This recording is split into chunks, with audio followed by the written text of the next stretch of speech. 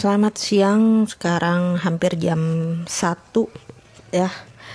Ditemani oleh 3 ekor kucing saya, Toby, Tom-Tom, sama Grey. Dalam kamar biasa mereka mencari makanan. Puasa ya. Mungkin hari ini saya ngomongnya random ya. Sebetulnya udah dari beberapa hari lalu saya tuh pengen nge-podcast tapi nggak nemu gitu topik apaan. Saya bingung, saya juga nggak mau asal ngoceh kan gitu.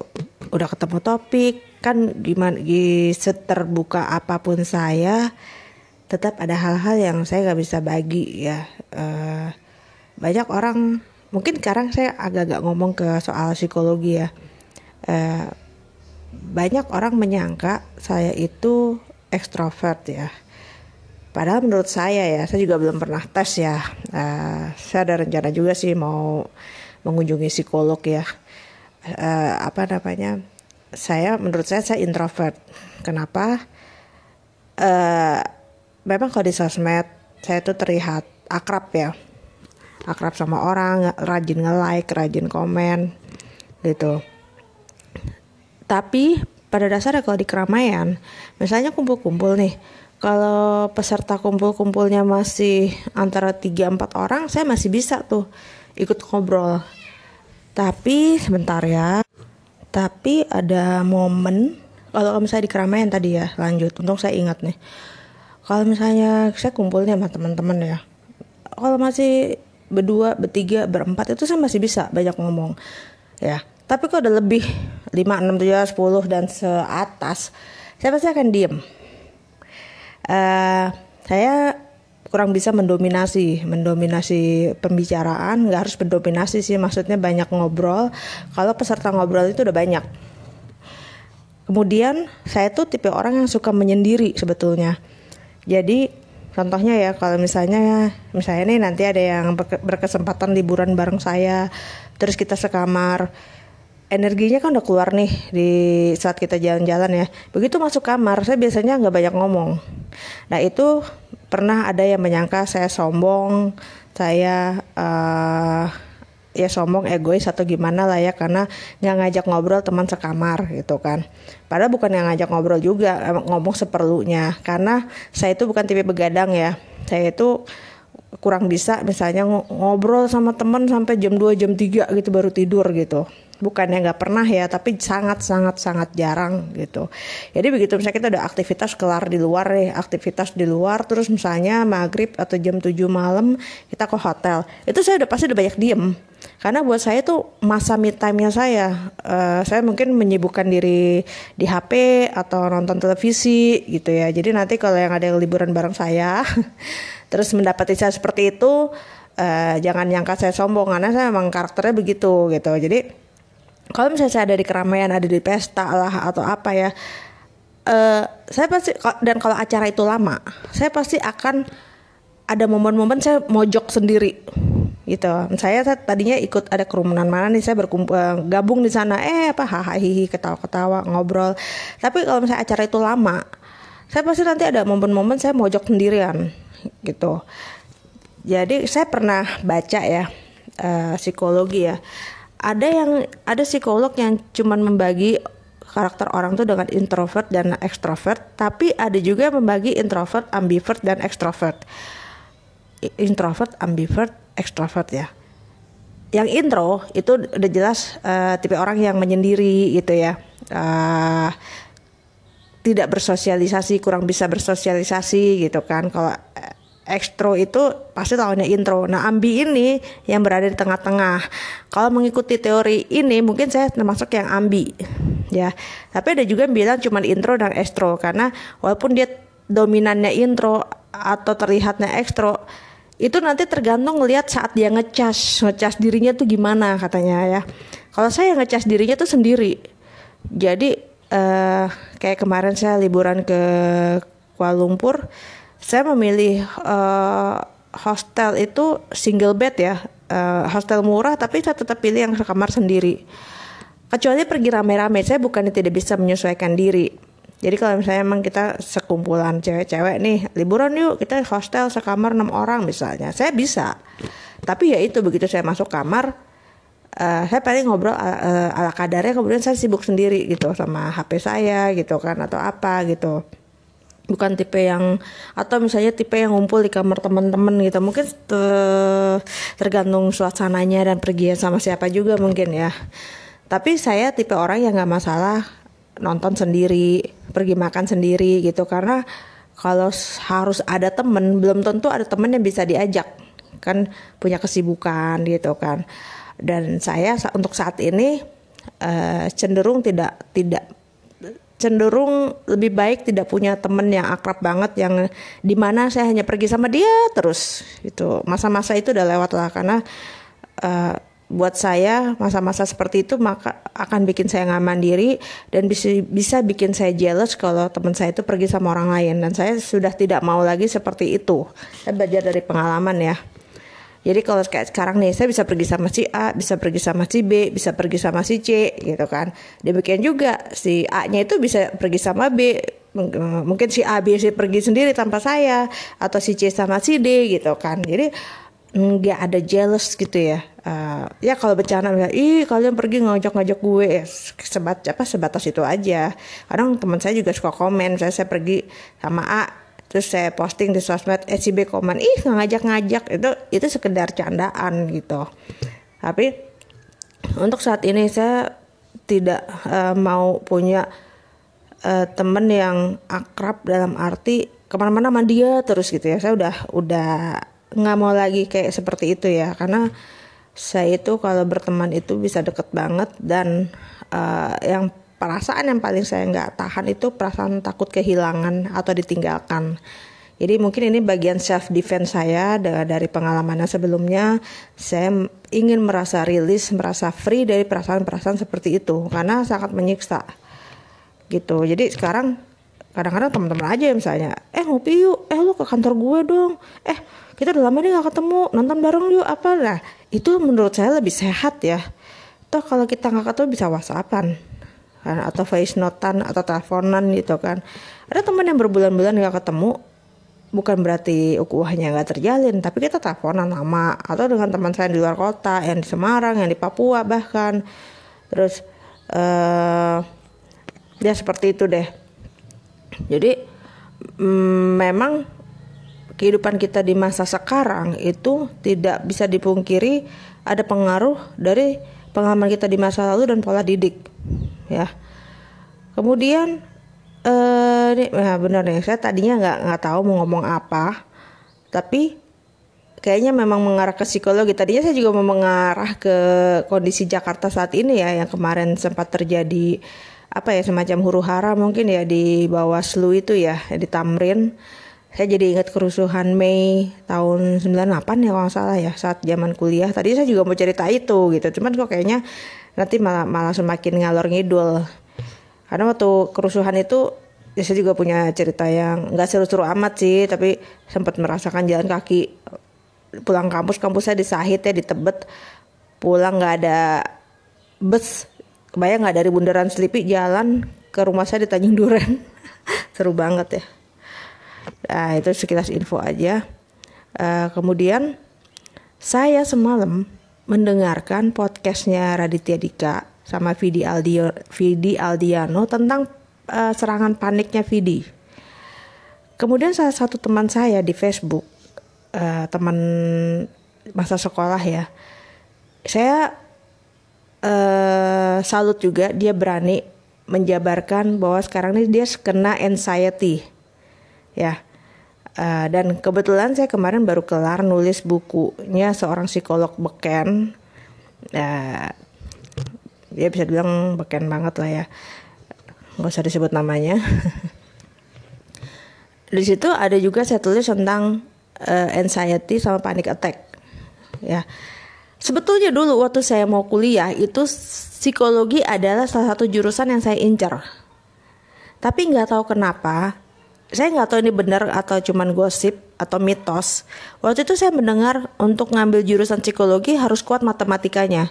Sampai sekarang saya masih mikir hubungannya di mana ya? Apa di logika ya? Saya nggak ngerti deh. Karena kan matematika terkait dengan logika bukan ya? Nah sementara saya matematika jeblok kecuali ngitung duit ya. Tapi kalau ada sinus, kosinus, tangen, aduh, x-xan, aduh, angkat tangan saya. Bahkan waktu SMA kelas 1 nilai matematik, fisika, dan kimia saya merah. Makanya saya masuk A4. Zaman dulu masuk A4 tuh serasa kasta terbawah ya. Tapi ternyata sekarang saya bidang menulis dan editing. Gak ada yang, aduh, emang gak ada yang sia-sia ya garis hidup itu ya. Tapi jangan salah, ada teman saya yang masuk A1. Waktu itu zamannya A1 ya, A1, A2, A3, A4. Dia milih A3. Itu sampai, lu gak salah masuk A3. Lu kan otak dia A1 banget, asli A1 banget gitu kan. Si Nanda, saya ingat. Aduh Nanda, di mana kamu sekarang ya? Terus Nanda Ramayani namanya. Nanda, where are you? Terus dia bilang, orang ngomongnya A3 mah kenapa katanya gitu. Jadi nah akhirnya saya nggak masuk psikologi gitu kan. Terus saya sempat daftar di manajemen Trisakti. Sama waktu itu zamannya orang-orang ngambil jurusan humas. Artis-artis itu pada ngambil humas. Jadi saya juga nggak tahu ya. Saya merasa pola didik kita dan pola pendidikan kita zamannya saya itu bukan yang udah mengarahkan kita mau jadi apa sih. Yang saya rasakan waktu itu begitu lulus SMA saya bingung kuliah apaan. Ya. Waktu itu sih kalau saya keinginan terbesar saya psikologi ya. Tapi ya itu karena katanya harus bisa matematika. Saya akhirnya nggak jadi. Akhirnya saya ingat saya ngambil 2 tuh, manajemen di Trisakti sama waktu itu rumah saya masih di Tanjung Duren ya, di belakang Taman Anggrek. Dari jendela kamar saya kelihatan tuh Taman Anggrek Mall. Itu daerah jajahan saya tuh Taman Anggrek sama Citraland. Kemudian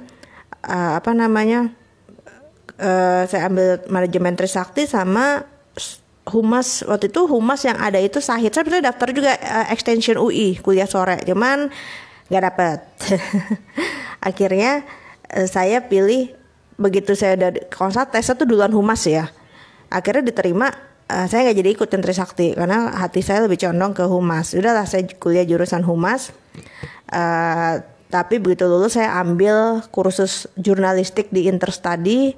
Waktu itu belum ada atau mungkin belum tersosialisasi yang namanya kursus menulis ya, creative writing lah apa. Waktu itu saya ingin menulis karena emang saya udah suka nulis ya. Saya udah suka nulis banget dari SMP. Saya ikut di Interstudy. Terus akhirnya, nah begitu saya kerja jadi wartawan, nggak jauh-jauh kan jadi wartawan, saya justru banyak wawancara psikolog UI gitu. Jadi lucu aja waktu itu, dulu gue nggak diterima di psikolog, bukan nggak terima ya, nggak masuk psikologi, tapi banyak wawancara psikolog UI, dosen-dosen psikologi di UI. Terus kemudian saya ingat juga saya pernah diminta melatih menulis anak-anak UI. Lucu aja, gue gak masuk UI tapi gue ngajarin anak-anak UI menulis gitu. Terus kemudian sepanjang hidup saya tuh saya selalu didekatkan dengan bidang-bidang seperti ini. Bidang-bidang psikologi, terapi, healing gitu kan. Saya punya teman yang bisa hipnoterapi. Saya bahkan pernah ikut kursus hipnoterapi ya. Saya tuh sebenarnya udah punya sertifikat, tapi saya CHT ya, saya lupa lah. Tapi saya merasa saya bukan saya bukan orang terapis ya. Diri aja masih butuh diterapi gitu kan. Saya pernah belajar NLP cuman semacam kayak seminar, tapi hipnoterapi saya pernah ikut. Saya pernah ikut seminarnya Mardi Guwowic sama Kirdi Chandra ya. Terus waktu itu saya ikut kelasnya hipnoterapi dengan Samsul Hatta, teman saya. Jadi saya kenal tukang Adang Ada, Samsul Hatta, Asep, Hairul Gani. Saya pernah ke rumahnya Kang Asep waktu malam tahun baru Islam tahun kapan gitu. Kita ada muhasabah mabit di rumahnya dia di Garut, rame-rame gitu kan. Terus jadi saya kenal tuh grup-grupnya Kang Adang Ada, Samsul Hatta, Asep Hairul Gani, Teddy siapa ya? Aduh saya lupa ya. Prasetya Yuliawan atau apa tuh yang bikin buku NLP The Art of Life itu. Saya kenal juga itu. Terus sama Rahmat, siapa ya yang survivornya tsunami Aceh. Supaya saya didekatin dengan dunia-dunia itu, dan bahkan saya pernah terkena panic attack. Itu mungkin sekitar tahun 2007-2008, dan serangannya itu bisa muncul tiba-tiba. Bahkan di tempat umum lagi di mall. Yang saya rasakan sesak napas, kemudian ya panik, takut banget. terus jantung berdebar-debar, dan itu serasa kayak mau pingsan. Kalau itu kambuh di rumah itu enak, saya bisa langsung baring ya. Tapi kalau kambuh di tempat umum, masalahnya saya sampai keliengan. Keliengan itu yang bisa bikin saya kalau jalan itu muter ya, muter terus takut jatuh ya.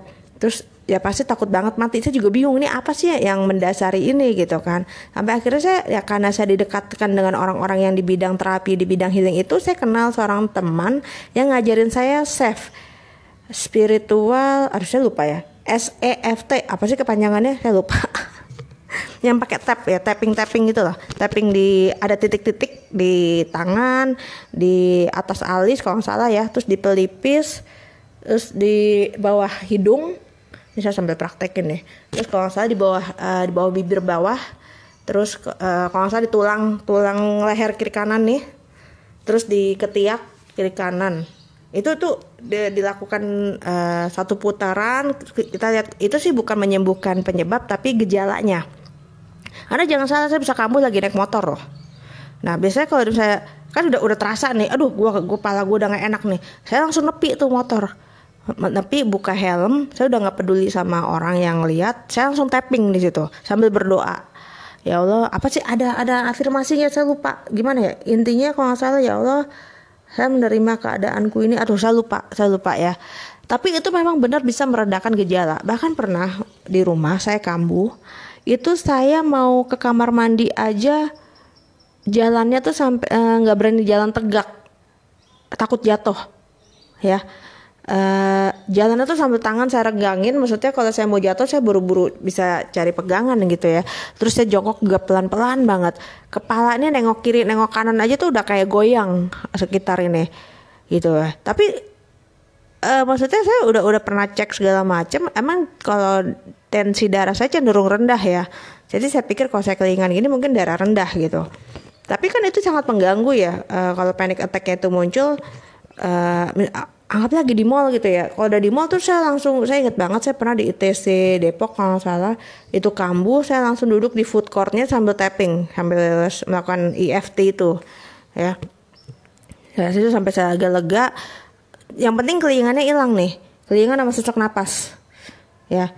Saya juga pernah, saya ingat banget ya waktu saya belum dapat kerjaan, saya masih nganggur, itu saya tuh kalau sesak napas, lagi tidur sesak napas nggak bisa tidur, bisa sampai harus buka jendela, itu bisa jam 1 jam 2 malam, narik napas sekuat-kuatnya gitu kan. Terus suatu ketika juga pernah, saya nggak tahu ada kaitannya apa nggak ya kan sama bekam ya kan. Waktu itu bekam itu katanya nggak boleh dalam kondisi kenyang ya.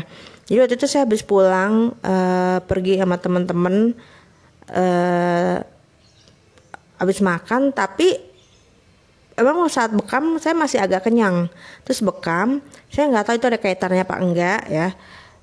Intinya malamnya saya sesak napas sampai susah banget tarik napas. Waktu itu orang tua saya lagi di luar kota ya. Jam 2 pagi saya tuh ngetok kamar kakak saya bilang, Mbak anterin gue ke klinik Mbak, gue nggak tahan Mbak, gue sesak napas gitu kan. Itu beneran narik napasnya sampai kuat banget ya. Saya aduh gue kenapa ya, saya tuh udah mikir apa gue mati nih sekarang. Tapi yang lucunya ya, dasar ini psikosomasis ya, menjelang nyampe klinik saya udah mendingan. Tadi dalam bayangan saya ke klinik 24 jam itu bakal dikasih oksigen ya. Tapi begitu saya udah baring, itu nafas saya udah tenang gitu. Bahkan dokternya pas periksa, jantungnya nggak apa-apa Mbak, paru-parunya juga nggak apa-apa, ini lambung nih gitu. Kesimpulannya waktu itu lambung gitu kan. Akhirnya udah tenang dan dikasih obat gitu. Terus dan saya waktu itu pernah punya seorang teman di Bandung, laki-laki namanya Mas Ihsan. Mas Ihsan kalau denger saya nggak usah nyebut nama lengkapnya ya. Mas Ihsan terima kasih ya, dulu pernah hadir dalam hidup saya untuk membantu saya. Mas Ihsan ini bergerak juga di bidang pengobatan bekam dan akupunktur. Bahkan pernah suatu ketika dia ini mendiagnosa, suatu ketika saya seluruh persendian tuh sakit, seluruh persendian tubuh saya sakit ya, tiap bangun tidur tuh sakit. Sampai saya ke dokter 3 kali, dokter yang sama, sempat dicangka cikungunya waktu itu lagi zamannya penyakit itu ya. Tapi si Mas Ihsan ini saya kenal lewat Facebook waktu itu. Saya telepon-teleponan kan, karena dia waktu itu bergerak di bidang pengobatan itu, bekam akupunktur. Gak tahu kenapa dia curiga, kamu tes lab deh, aku kok curiga kamu kolesterol, dia ngomong gitu. Saya tes dong ke Prodia, bener kolesterol saya tinggi banget. Padahal waktu itu saya habis diet. Saya juga bingung ya. Saya dietnya ke ahli gizi, waktu itu timbangan saya turun 11 kilo. Jadi saya ngikutin cara makannya ahli gizi. Yang saya bingung setelah saya turun 11 kilo kenapa kena kolesterol. Sampai akhirnya pas saya kena kolesterol itu, saya minum Bekatul. Saya minum Bekatul sama si Mas Isan ini menyarankan akupunktur. Nah dari situlah saya kenal sama terapis akupunktur saya, Bu Atun yang di Cibubur. Udah 10 tahun lebih jadi terapis bekam dan akupunktur saya sampai sekarang. Jadi karena Mas Isan itu kan di Bandung ya, jadi dia jarak jauh. Nah beberapa kali saya kena panic attack, saya nelfon Mas Isan, ngobrol sama dia. Diajak ngobrol gitu sama dia, panic attacknya hilang. Jadi kayak pengalihan pikiran gitu. Bahkan pernah saya di Batam, waktu itu gak tahu kenapa saya juga pernah kena penyakit. Kuping sebelah kiri saya ini kayak bukan budek ya, kayak menggema gitu ya, kayak menggema, kayak ada yang nahan gitu. Pokoknya nggak enak deh. Dan suatu ketika waktu di Batam di tempat almarhumah kakak saya lagi lebaran tahun kapan saya lupa, itu kan disuruh ayo makan ke bawah gitu. Itu saya lagi kambuh, asli kambuh banget ya, sesek. Kepala keliengan, badan gak enak deh. Saya tuh akhirnya saking gak enak ya badan saya cuma makan sate 5 tusuk. Terus kamar saya kan di atas ya, dan tangganya melingkar gitu ya. Saya tuh takut banget ya, akhirnya udah gak enak. Saya akhirnya balik ke kamar. Itu saya naik ke atas saking takut jatuh, saya pegangan kuat sama tangga. Bahkan naiknya kalau saya sambil duduk, saking saya takut jatuh. Terus saya tiduran di kamar. Itu bantal harus ditinggiin karena begitu kepala saya berbaring itu goyang ruangan. Kaget kan saya langsung telepon Mas Isan waktu itu. Mas aduh aku kenapa ya, ini kok kupingku kayaknya kambuh nih, nggak enak nih kuping kiriku. Kalau orang holistik sama orang kedokteran memang ada teori yang berbeda ya. Kalau dari teori-teori holistik gitu, masalah kuping tuh ada ketidakseimbangan di ginjal kalau kata mereka. Ini ginjal kamu ada yang nggak seimbang nih gitu kan. Tapi lucu, begitu ngobrol Mas Isan kuping saya normal. itulah lucunya ya, saya juga nggak tahu ya. Kemudian panic attack saya alhamdulillah sekarang udah nggak nyerang ya. Kadang-kadang muncul, tapi saya lebih bisa mengendalikan gitu loh. Bahkan pernah waktu itu saya menemani almarhumah kakak saya di Batam waktu dia berobat selama 5 minggu di Singapura. Kita bolak-balik ya Singapura Batam itu saya juga terkena itu. Jadi kalau sesak saya kambuh saya nggak bisa tidur. Waktu itu sih yang saya rasain, saya takut banget mati ya, tapi takutnya over gitu, lebay sampai bikin nggak bisa tidur. Sampai temen tidur saya waktu itu sepupunya saudaranya kakak ipar saya itu, dia sampai tahu kamu kenapa sih kalau tidur kok gelisah gitu. Nah saya ngalamin itu waktu itu tahun 2011. Nah kemudian saya sempat ikut dunia terapi lah ya, terapi emosi gitu. Mungkin karena menyalurkan emosi gitu, panic attack saya hilang gitu kan, hilang. Tapi kalau penyebab saya nggak tahu ya udah ketemu atau belum. Tapi mendengar kisahnya Vidi Aldiano dengan Raditya Dika semalam, Vidi itu mengalami hal yang sama ya. Tapi saya sih bersyukur nggak separah. Saya nggak tahu ya, saya nggak berani bilang Vidi itu parah ya. Tapi si Vidi itu kalau udah kambuh bisa nangis. Bahkan si Vidi pernah pingsan. Sampai si Vidi akhirnya ke Singapura berobat untuk ngecek ada apa dia dengan tubuhnya dia. Takutnya serangan jantung lah, stroke apa.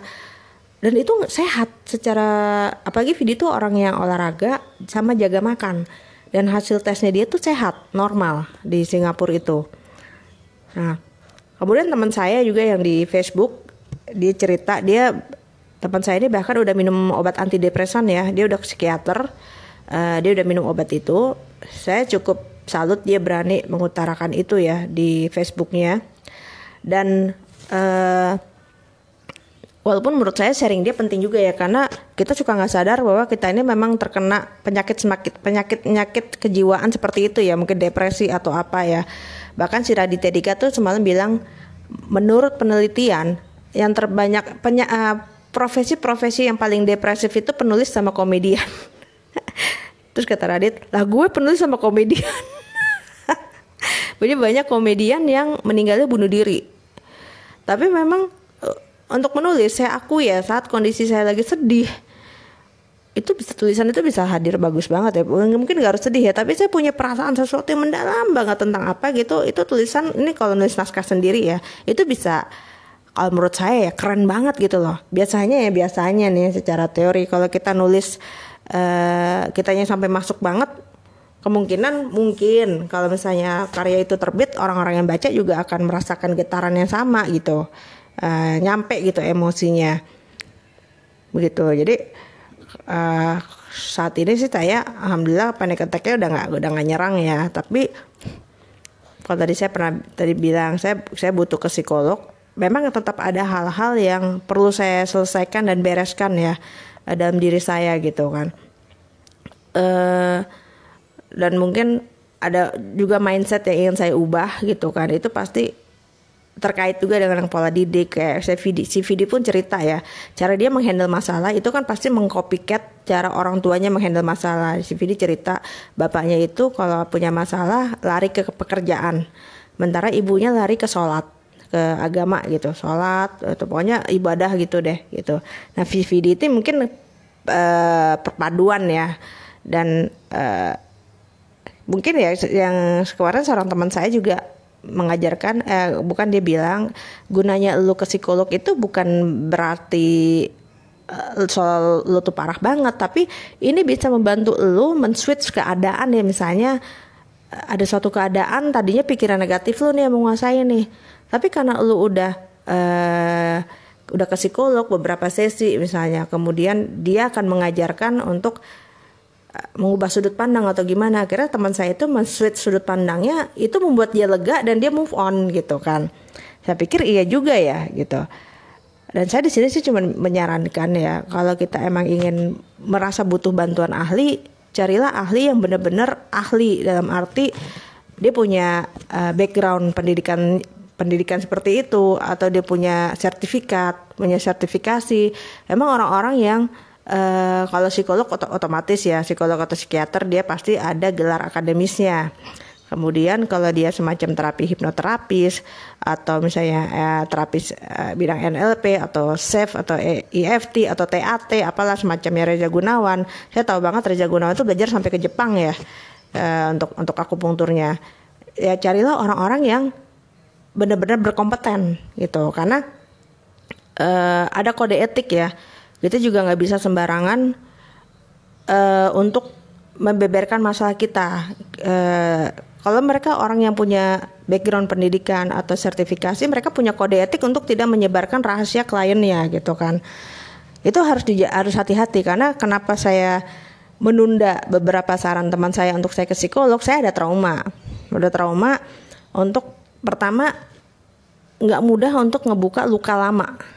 Saya ingat waktu itu saya mau bikin bukunya seorang artis dengan yang punya juga gangguan kejiwaan. Dia ke psikolog. Di situ dia cerita prosesnya. Dia harus membuka luka lamanya loh. Saat dia ke psikolog itu benar-benar dia tuh kayak apa ya? Benar-benar membuka lagi masa kecilnya dia. Dan itu nggak mudah. Saya kemarin tuh baru ngobrol gitu sama teman saya, saya bilang, aduh gue tuh males buka luka lama, cerita lagi dari ulang gitu. Saya ngomong gitu, ya emang harus gitu, kalau nggak ntar lo ini loh susah untuk apa ya, maksud gue kalau lo ke psikolog nanti gerak lo ke depan lebih lancar gitu kan. Terus dia menceritakan case-nya dia ya, saat dia menghadapi masalah, saat dia menghadapi opini orang lain gitu kan. Kenapa ya orang-orang berpendapat seperti itu tentang gue gitu. Kemudian dia ingat triknya atau gimana men-switch. Terus dia men-switch, oh mungkin maksudnya dia mengubah sudut pandang gitu kan. Akhirnya di situ dia, oh ya gue tahu maksudnya ini gitu. Terus gue langsung bisa ngerjain lagi gitu apa yang harus gue kerjain. Gue nggak berlama-lama di situ gitu kan. Saya pikir benar juga gitu kan. Terus akhirnya sebetulnya ada salah satu teman saya lagi yang sudah menyarankan psikolog apa namanya yang pernah dia datangin gitu kan. Orangnya baik kok mbak, gini gitu cerita gitu. Nah sekarang ini saya lagi tahap mempertimbangkan gitu kan, karena bahkan saya pernah curhat dengan seorang semacam guru ngaji lah ya, semacam gurunya kajian gitu ya. Dia sendiri mengakui hal-hal yang ada kaitannya psikologi mendingan diselesaikan oleh ahlinya gitu. Kita memang tetap harus mendekatkan diri sama Allah gitu kan, tapi ada hal-hal yang terkait psikologis yang memang harus diselesaikan oleh ahlinya gitu loh, yang berkompeten di bidangnya, karena itu susah ya, udah kaitan dengan bawah sadar ya. Saya nggak tahu ya, mungkin ada yang bisa sembuh hanya dengan mendekatkan diri sama agama ya, itu menurut saya canggih banget kalau ada yang seperti itu gitu kan. Tapi kalau saya sendiri ada kalanya hal-hal misalnya kemarahan yang muncul tuh apa tuh kadang-kadang kayak saat hadis atau ayat tentang kemarahan gitu ada di depan mata saya kayak nggak kayak kemarahan tuh masih mendominasi gitu kan. Jadi saya pikir oh iya benar juga ya, saat ini saya lagi tahap mempertimbangkan gitu mungkin. Jadi dan menurut saya kenapa malu mengakui kalau misalnya kita butuh terapi gitu kan. Toh manusia itu pasti memang diciptakan dengan permasalahan, tiap orang ada masalahnya dan kita butuh cara untuk mencari solusi, terutama terkait value-value yang kita dapatkan dari kecil yang mungkin bisa menghambat kemajuan kita saat ini.